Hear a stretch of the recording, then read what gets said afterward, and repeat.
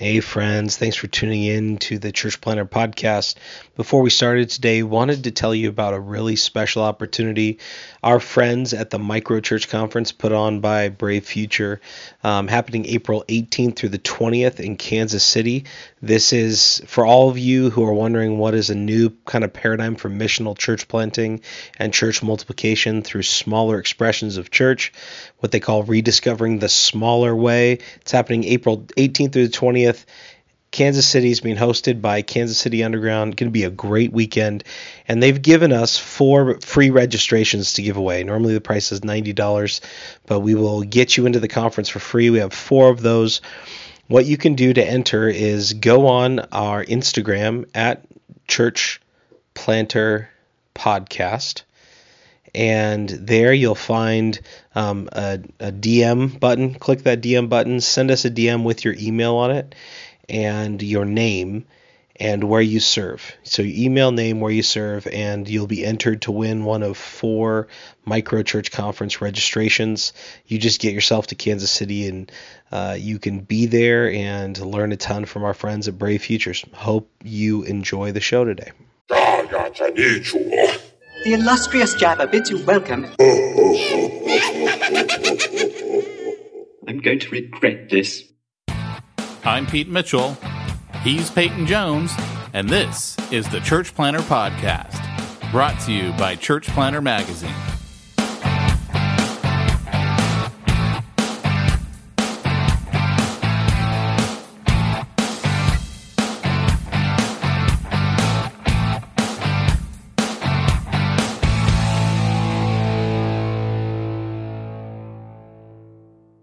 You know, when I have a large project at home, sometimes it makes sense to do it by myself. At other times, I actually save money in the long term and have a much better solution if I use an expert.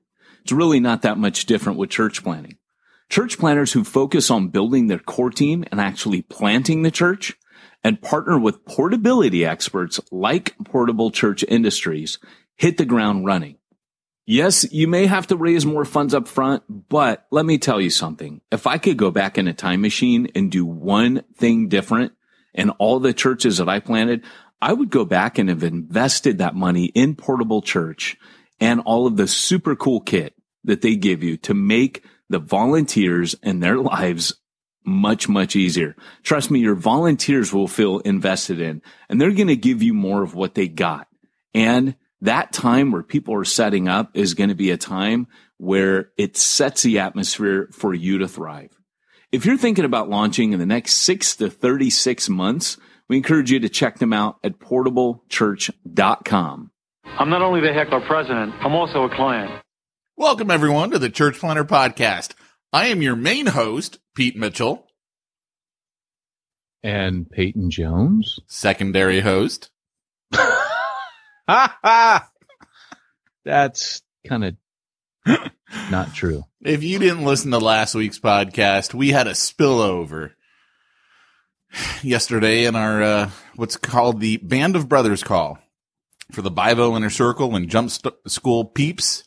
We, you know what? I actually got to tell Travis to put that on the Jump School training site. I totally forgot about that. What? I know, but we had a spillover because both of us found internet proof for our sides of the argument on was Deckard. We did. Was Deckard a replicant or not? It's kind of been like this moving punch up, you know, like when you're watching a cartoon, there's the big cloud and all the fists and the kicks are flying out and stars. And it's traveled throughout the week on the phone calls. It went into the Band of Brothers call, you know. It really went into the Band of Brothers call. We took some time there. We never do smack talk on the Band of Brothers call. We're usually really disciplined. I can't say never. No, but you know, normally like it goes for a couple minutes and then we rein it in. Right. We went to town. I think like 15, 20 minutes in, we're like, welcome to Smack Talk Light.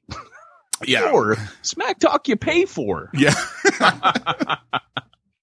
But I just thought it was funny that both of us found evidence from the directors themselves that backed up each of our positions. So I still hold he's a human. In fact, Harrison Ford holds he's a human.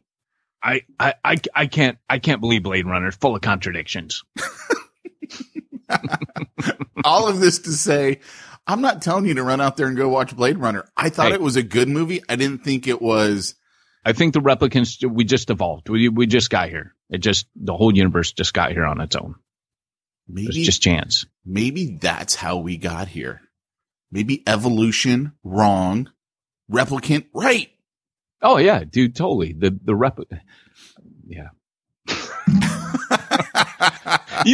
I started to like go with it, and then I thought, no, there are actually flat Earth people there. They're like all these weird wacko theorists, like the moon is a defunct alien spaceship, sitting out there, Ooh, wait. I just thought, nah, not going to. Wait, unpack that one for me.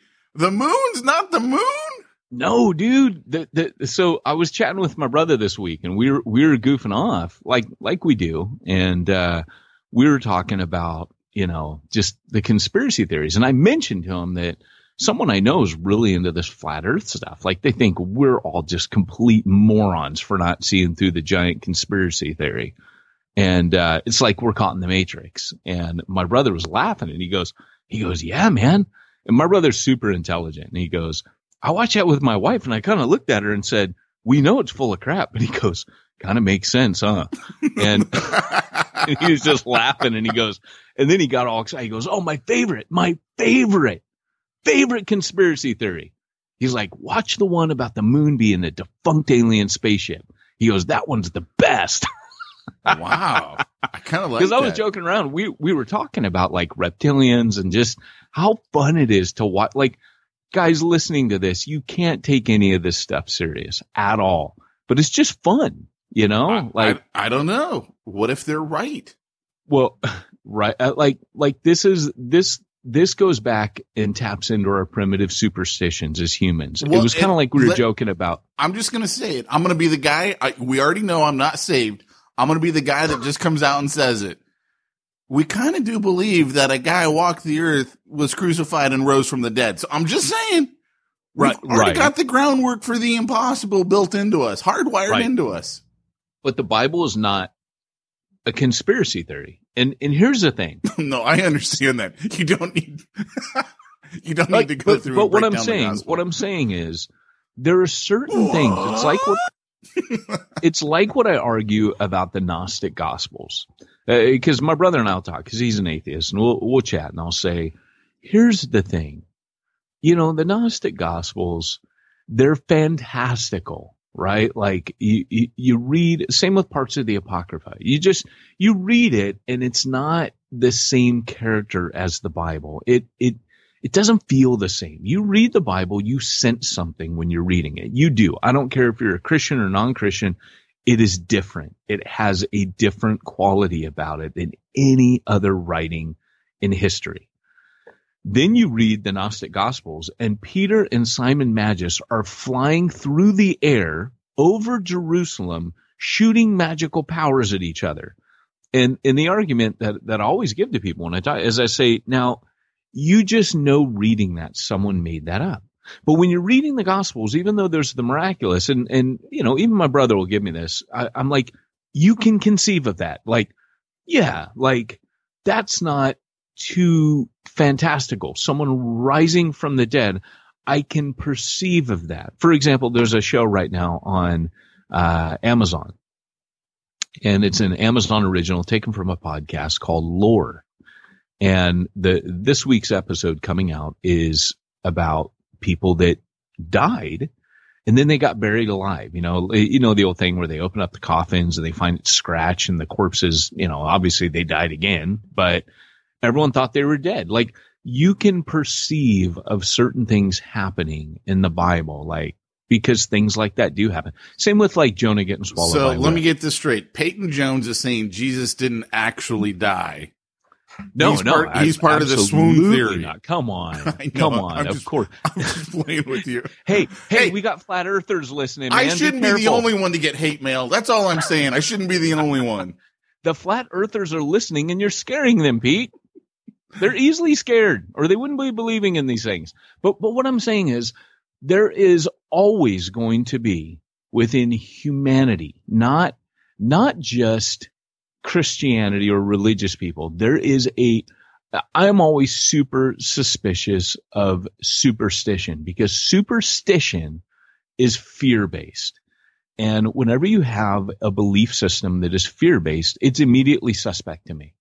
So, for example, the idea of God, when God presents himself, he does not present himself as a superstition. He presents himself as a friend in creation, as someone who loves humanity. He presents himself, even after the fall, as someone who provides and protects humanity. Even with Cain and Abel, he's trying to prevent Cain from doing that. The Bible is not superstitious. God is a covenant-making God. It is not a fear-based, superstitious God. It is not like the mystery religions of all the other religions around the world. And I guess what I'm getting at is, when I see a belief system that is superstitious, I know it's of human origin, because we have a primal superstitious nature to us. And I just know, I'm like, okay, well, that's not of God, because God, perfect love, casts out fear. And the way God reveals himself in the scripture isn't fear-based. I mean, let's be honest. Israel just did not fear the God of the Bible. You know, he says, hey, the fear of the Lord is the beginning of wisdom, but human beings it's not how we operate, you know? Yeah, I don't know. I mean, there are definitely parts in the Old Testament where they feared God. There's no doubt. Well, that fear, though, is the healthy reverential fear.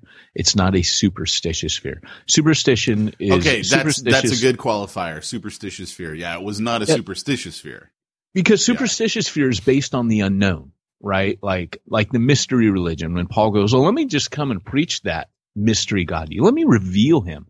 So in the scripture, it's always God revealing himself, and whereas in mystery religions, it's always, we want you to be afraid of what you don't know. And in that's a way that you harness control over people. If you've got a God who's revealing himself and saying, hey, and here's a Bible so that you can test what everyone else says to see whether or not, you know, what they're saying is, so people can't control you. I mean, that's what the Reformation was. The Reformation was Martin Luther grabbing hold of a revealed truth and really confronting the mystery religion of Catholicism, which it very much was in many ways a mystery religion, in the way that it was being, you know, come to the priest, we'll do everything. You can't know the Bible because it's written in Latin and you can't have it in your language. And Martin Luther's like, no, screw that. You know, I'm going to give the word of God to the people, and we're going to know what this says, and we're going to believe for ourselves. And our plowboys are going to pray better than the Pope. I mean, that was his battle cry. And, you know, so yeah, anyways, I'm going off on a rant. This is Smack Talk. Welcome everybody, where we got serious. Sorry, won't happen again. I was just wondering. I was like, did we already transition into the meat of the podcast episode? No, it's that I'm a little sick and I was a little late on my coffee today. So I've got a big venti Starbucks because daddy-daughter dates Friday morning, and the coffee's fresh and it's kicking in like now. I got a bad feeling about this. Little salty this morning. That's fine, because I woke up hurting, just in pain. Like, it's morning. Why must I get up? Yeah. And the only reason why I got up is I have to be here for my daughter while my wife walks my son to school. Oh, I think I shared this on yesterday's podcast, or Band of Brothers call, but I didn't share it on the podcast.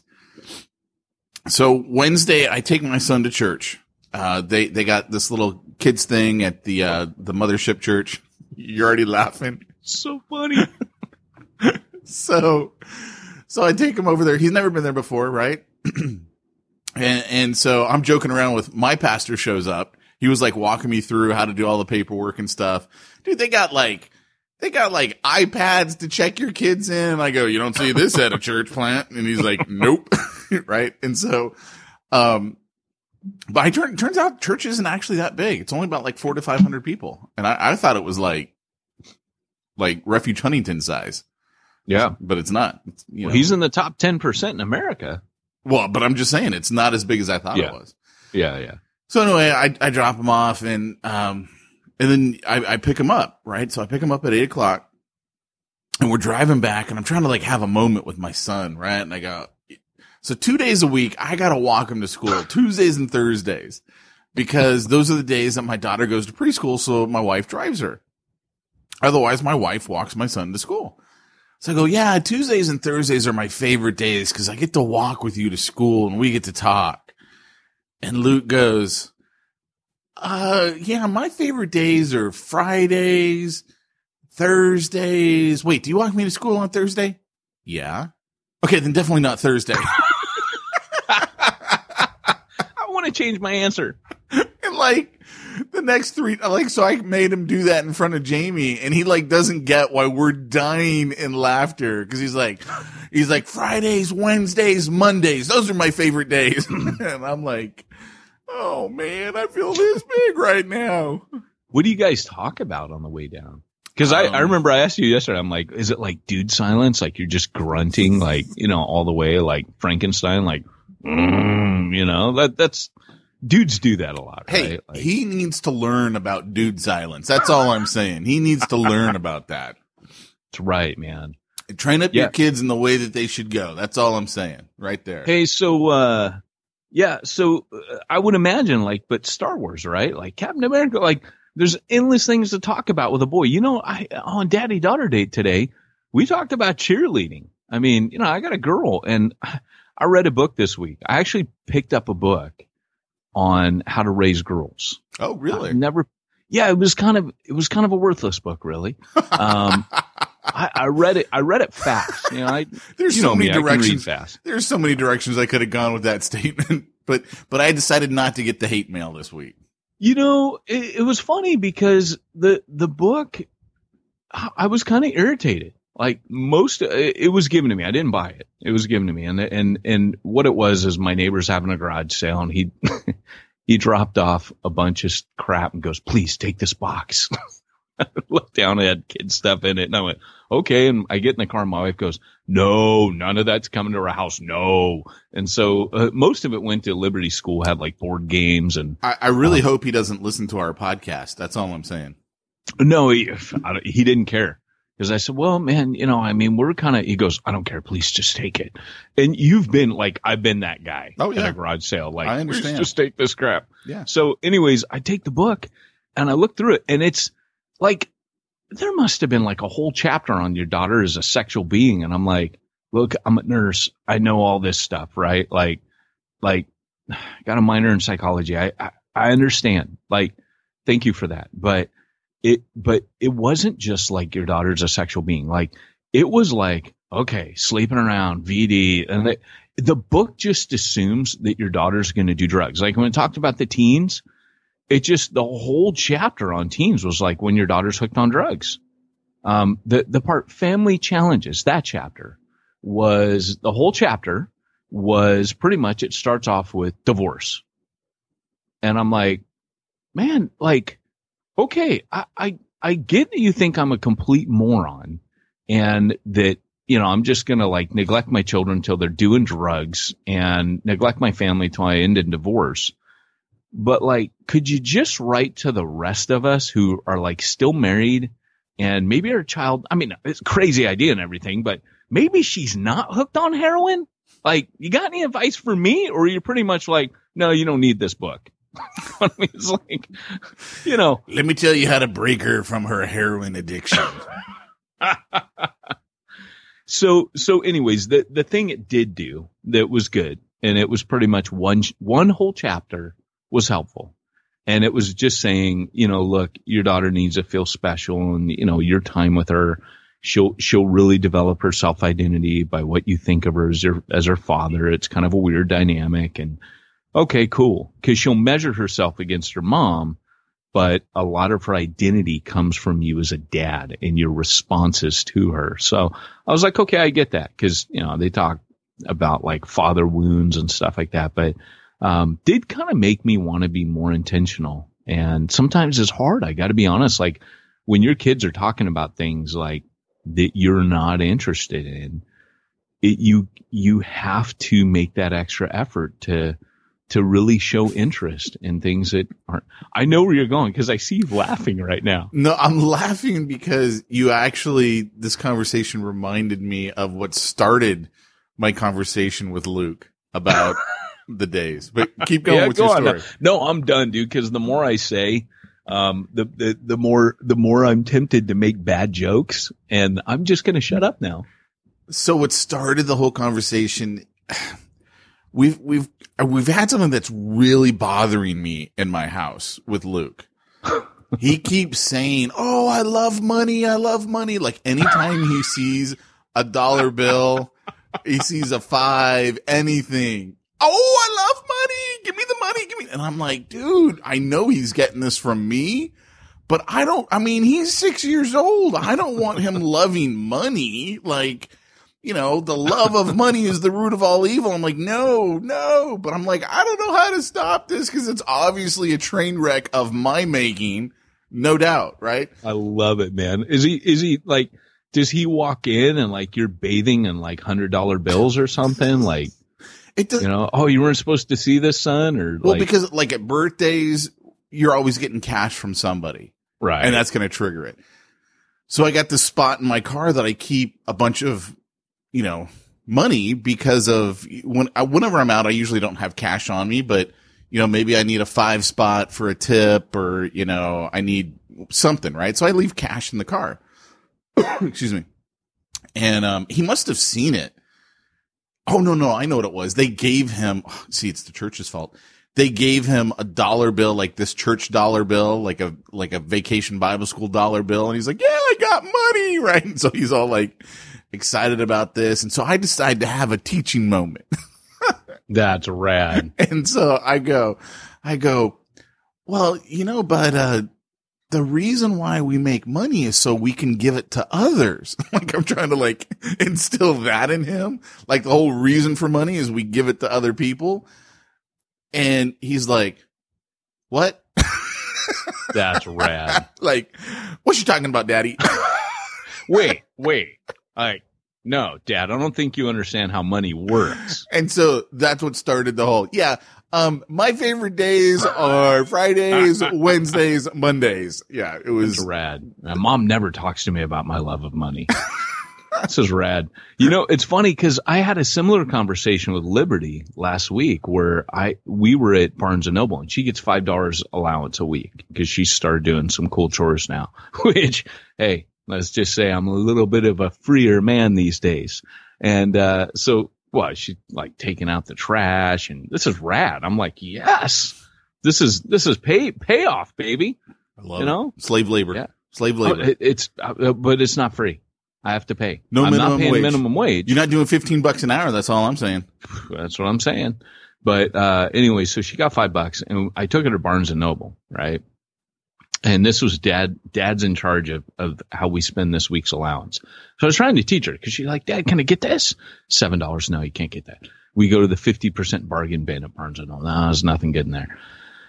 So she finds these Harry Potter, cause we're reading that book together. She finds this Harry Potter box of jelly beans at the counter. And it's $2. Wow. And she's like, "Oh, well, I could get this, but what can I get for $3 now?" I go, "Liv, no, wait, listen, you wanted that thing for $7. You're getting $5 next week. Boom, you got it. Just wait a week." Well, having her learn that you can get something big, delayed gratification if you wait a week.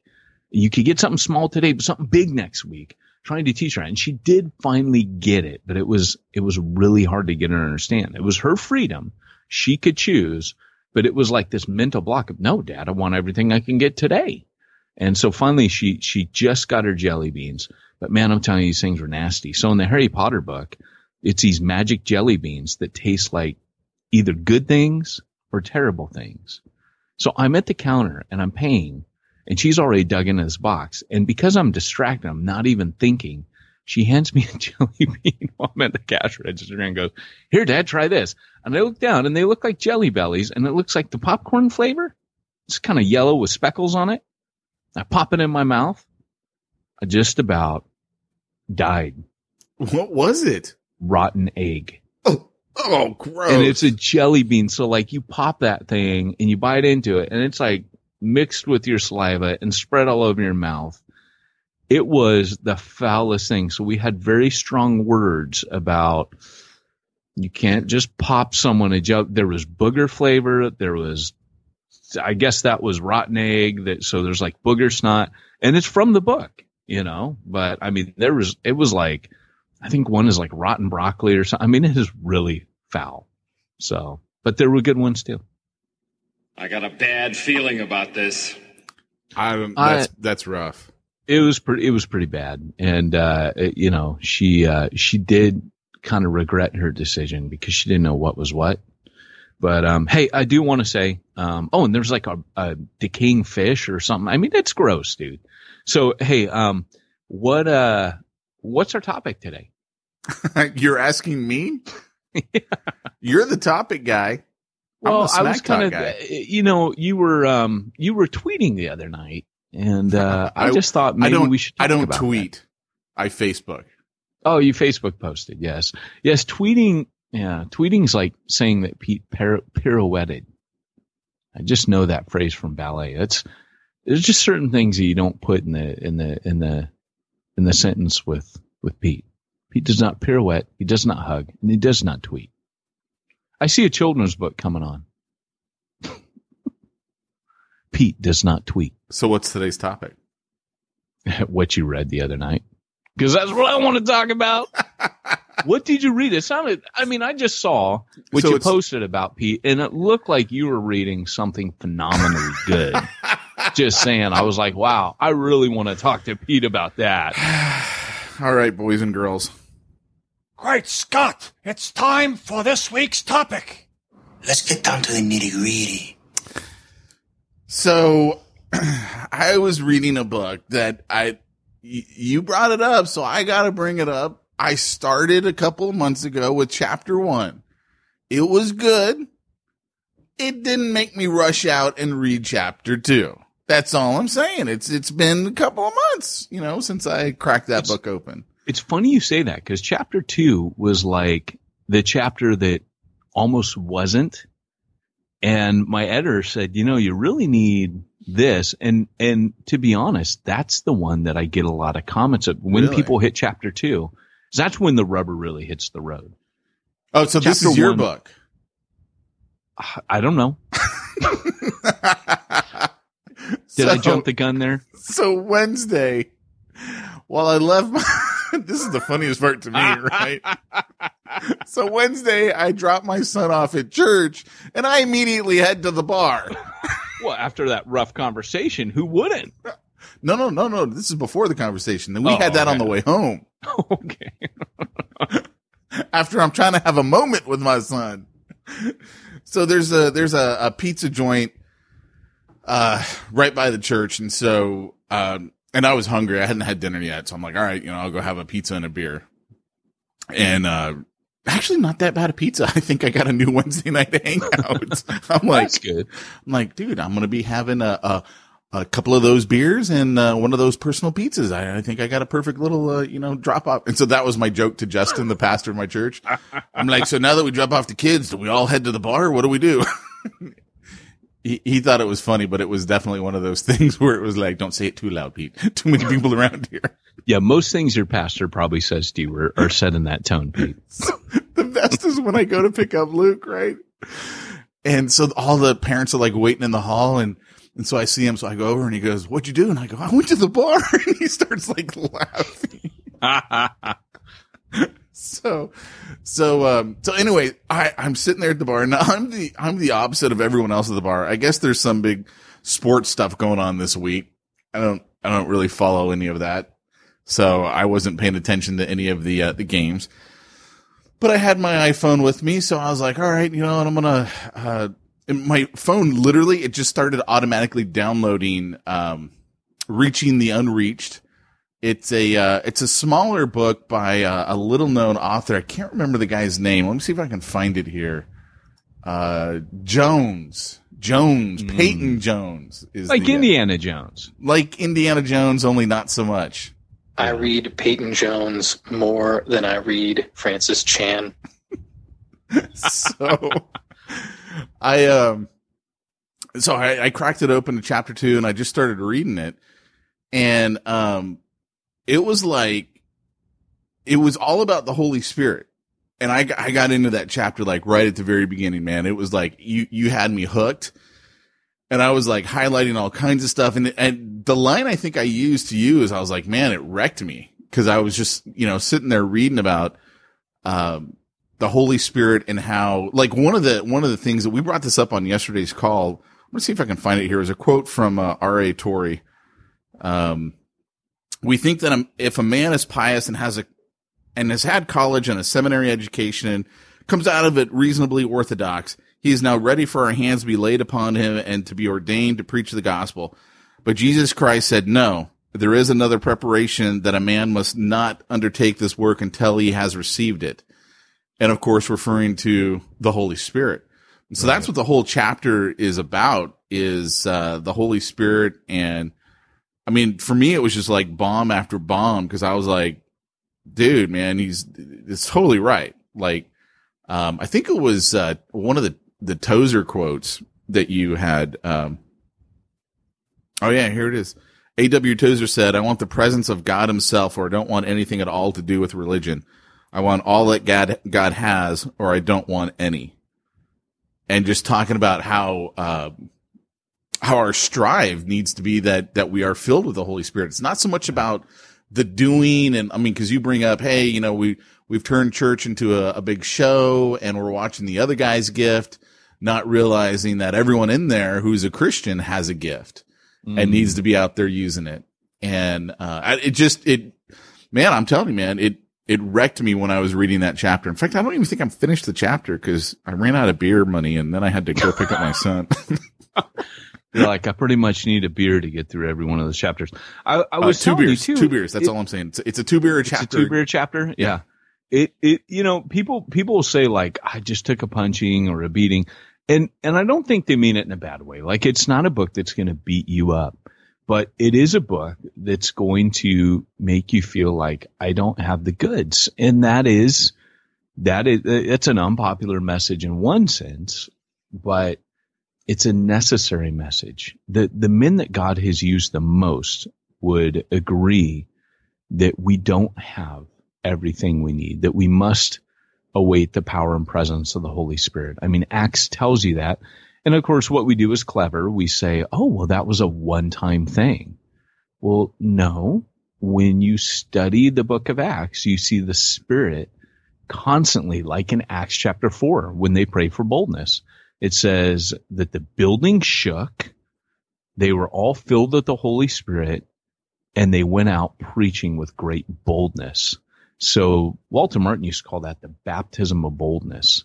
And that there's these constant fillings and empowerings and energizings of the Holy Spirit that happen to empower them to become witnesses. And that was what Jesus said, you will be my witnesses in Jerusalem, Judea, Samaria, and to the ends of the earth.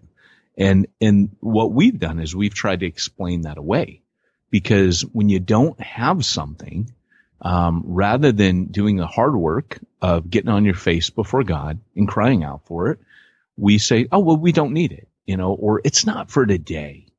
And church history is filled with accounts of revival or men and women who experienced it and said, why wasn't I told about this?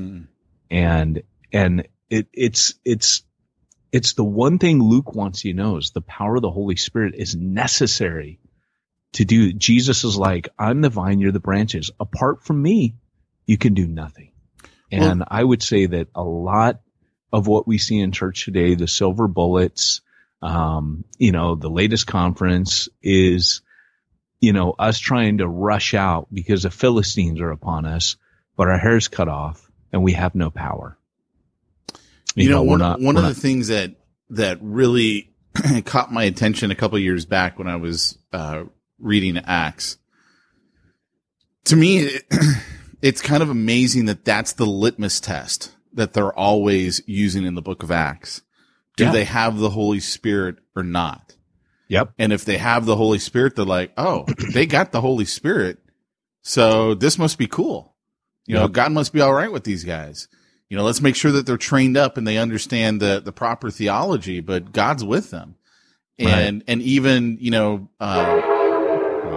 train, by the way, he really hated you right then. That was loud, even on our end. He's not bad. There was one yesterday that was really bad. It brought out the worst part of me. I'm sure it did. But like, there's another scene in Acts at the very beginning where they're like, what is this Holy Spirit? We've never heard of this Holy Spirit. What is it? It's like the Holy Spirit is the key thing. And I kind of look at that, and I look at that also in regards to, R.A. Torrey's quote of, we think that if you've got the education, you got the book smarts, you're ready for us to lay hands on you and send you out. And really the litmus test is the Holy Spirit with this person? Right. And, here's a quote at the beginning of chapter 2. This is Reaching the Unreached, Becoming Raiders of the Lost Ark by Peyton Jones, available at Amazon.com and wherever finer books are sold, published by Zondervan. Over 100 years ago, William Booth, founder of the Frontline Ministry, the Salvation Army, warned that the chief danger confronting the church at the turn of the century would be religion without the Holy Ghost. And man, oh man, is that not what you see in church today? It's a big show. It's all about the big show. And what programs do you have? And not that those things are bad by themselves, but when we are replacing the Holy Spirit with the little razzle dazzle, that's the problem.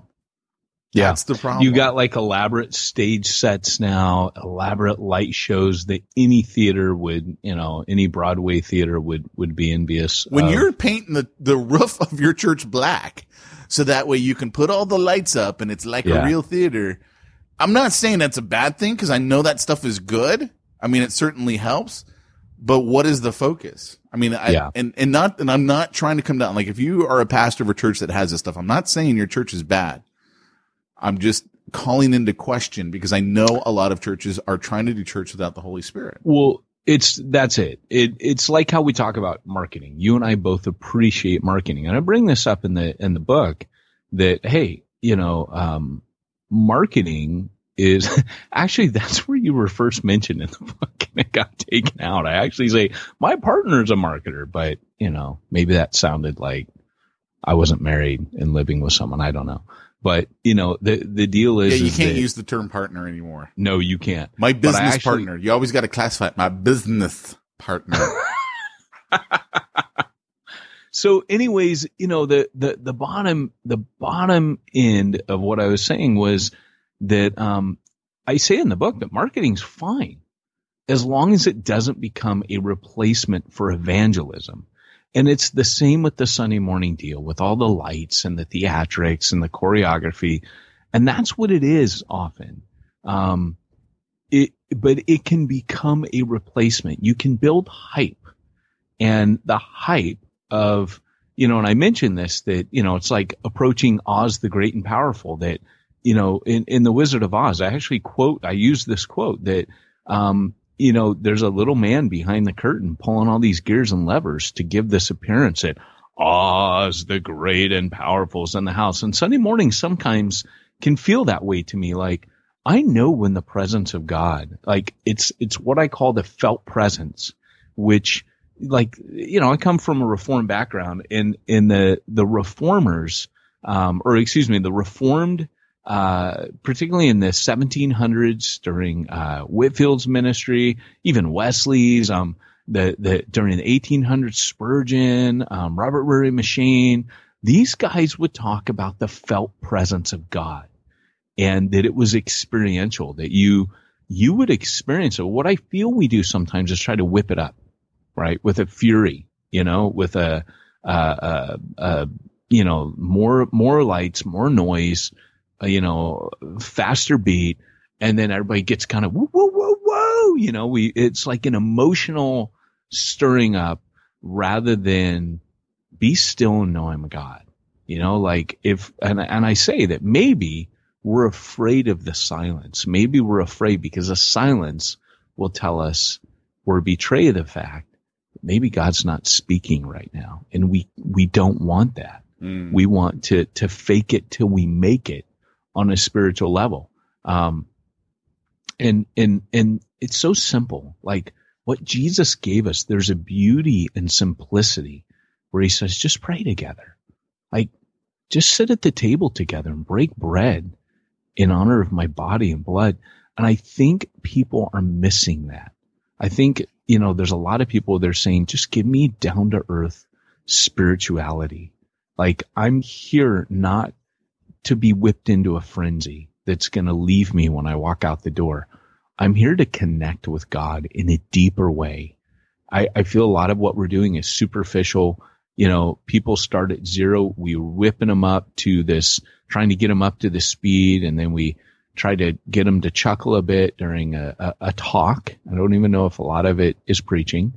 And then we go, goodbye, see you next week. And don't forget to join these things and give your money. And it just, I'm probably saying too much, but the reality is the music and all that. Hey, I don't care about the style as long as it's not a replacement.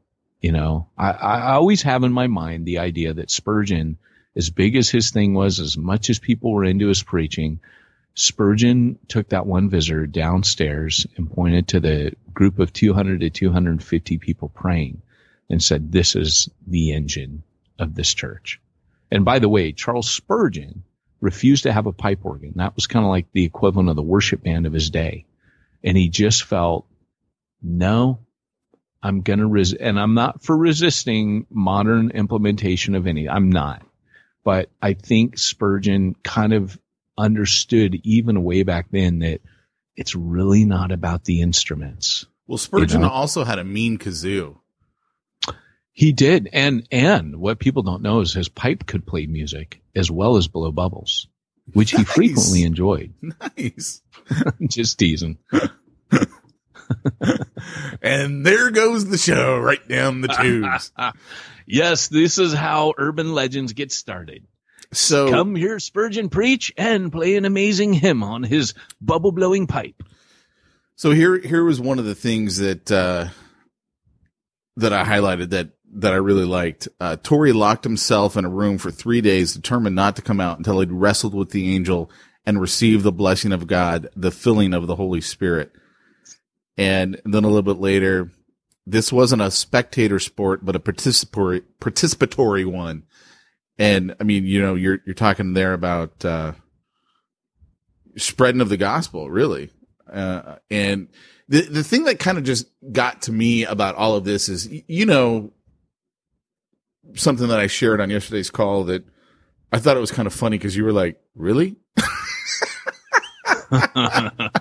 Because I started, so I got a meeting this next week to meet with a prison ministry, to see about, joining the local prison ministry and stuff like that. And that's really been brought on because of, my relationship with, my buddy who we talked about on the podcast a couple of weeks back, who's in jail and hearing some of his stories of what it's like going to some of the Christian, meetings in jail. And let's just say I was like, okay, well then maybe I need to start getting involved because I'm a little bit bothered by some of the things that they're saying.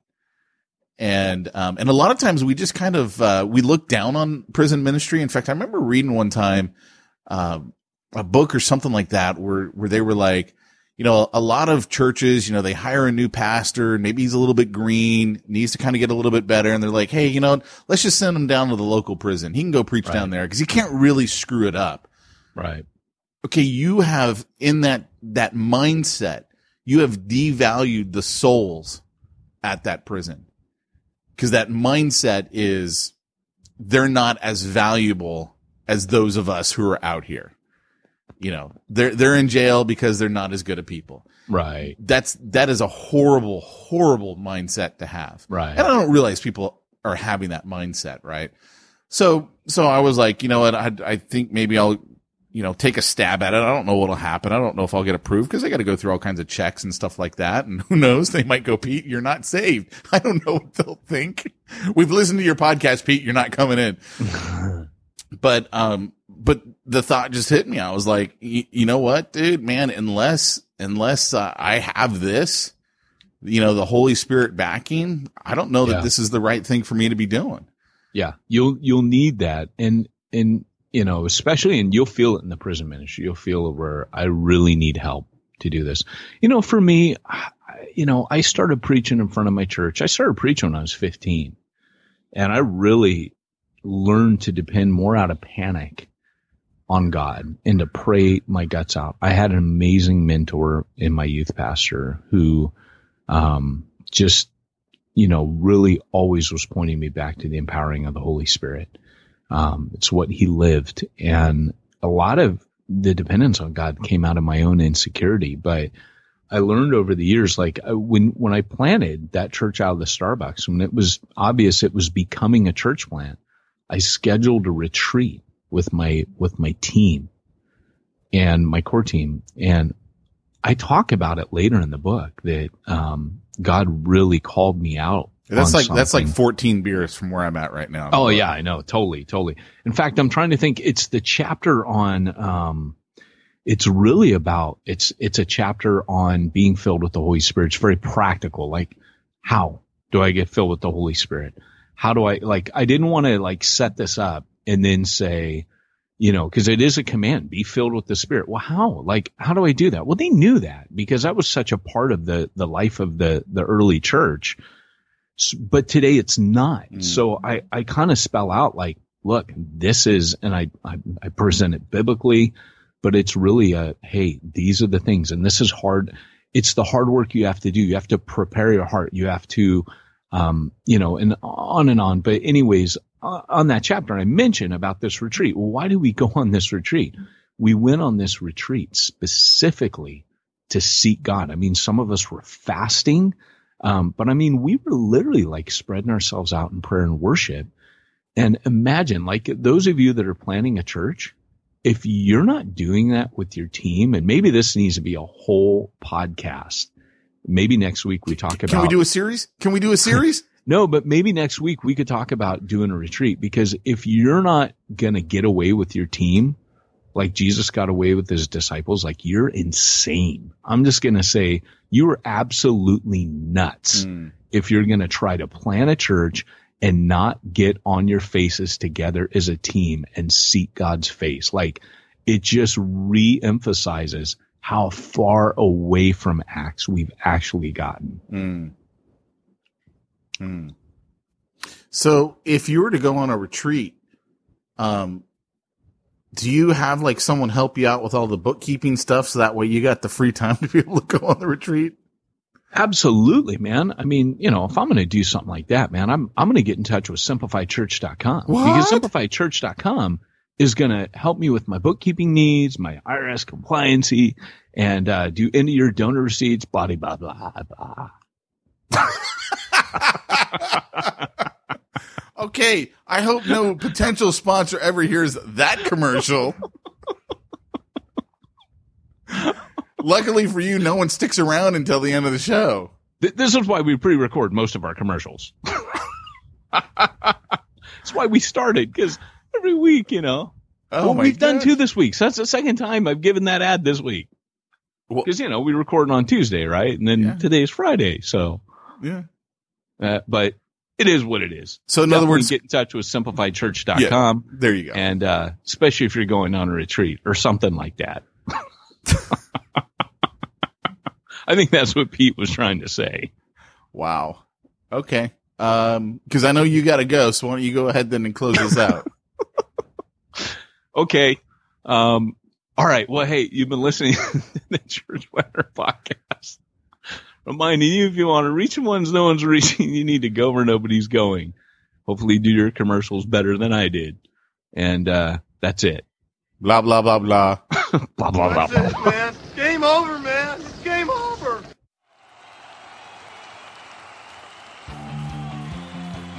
Thanks for joining us for another weekly episode of the Church Planter Podcast with Pete Mitchell and Peyton Jones. We'd love to hear your comments on this episode of the Church Planter Podcast. Visit us online and let us know what you thought at churchplanterpodcast.com.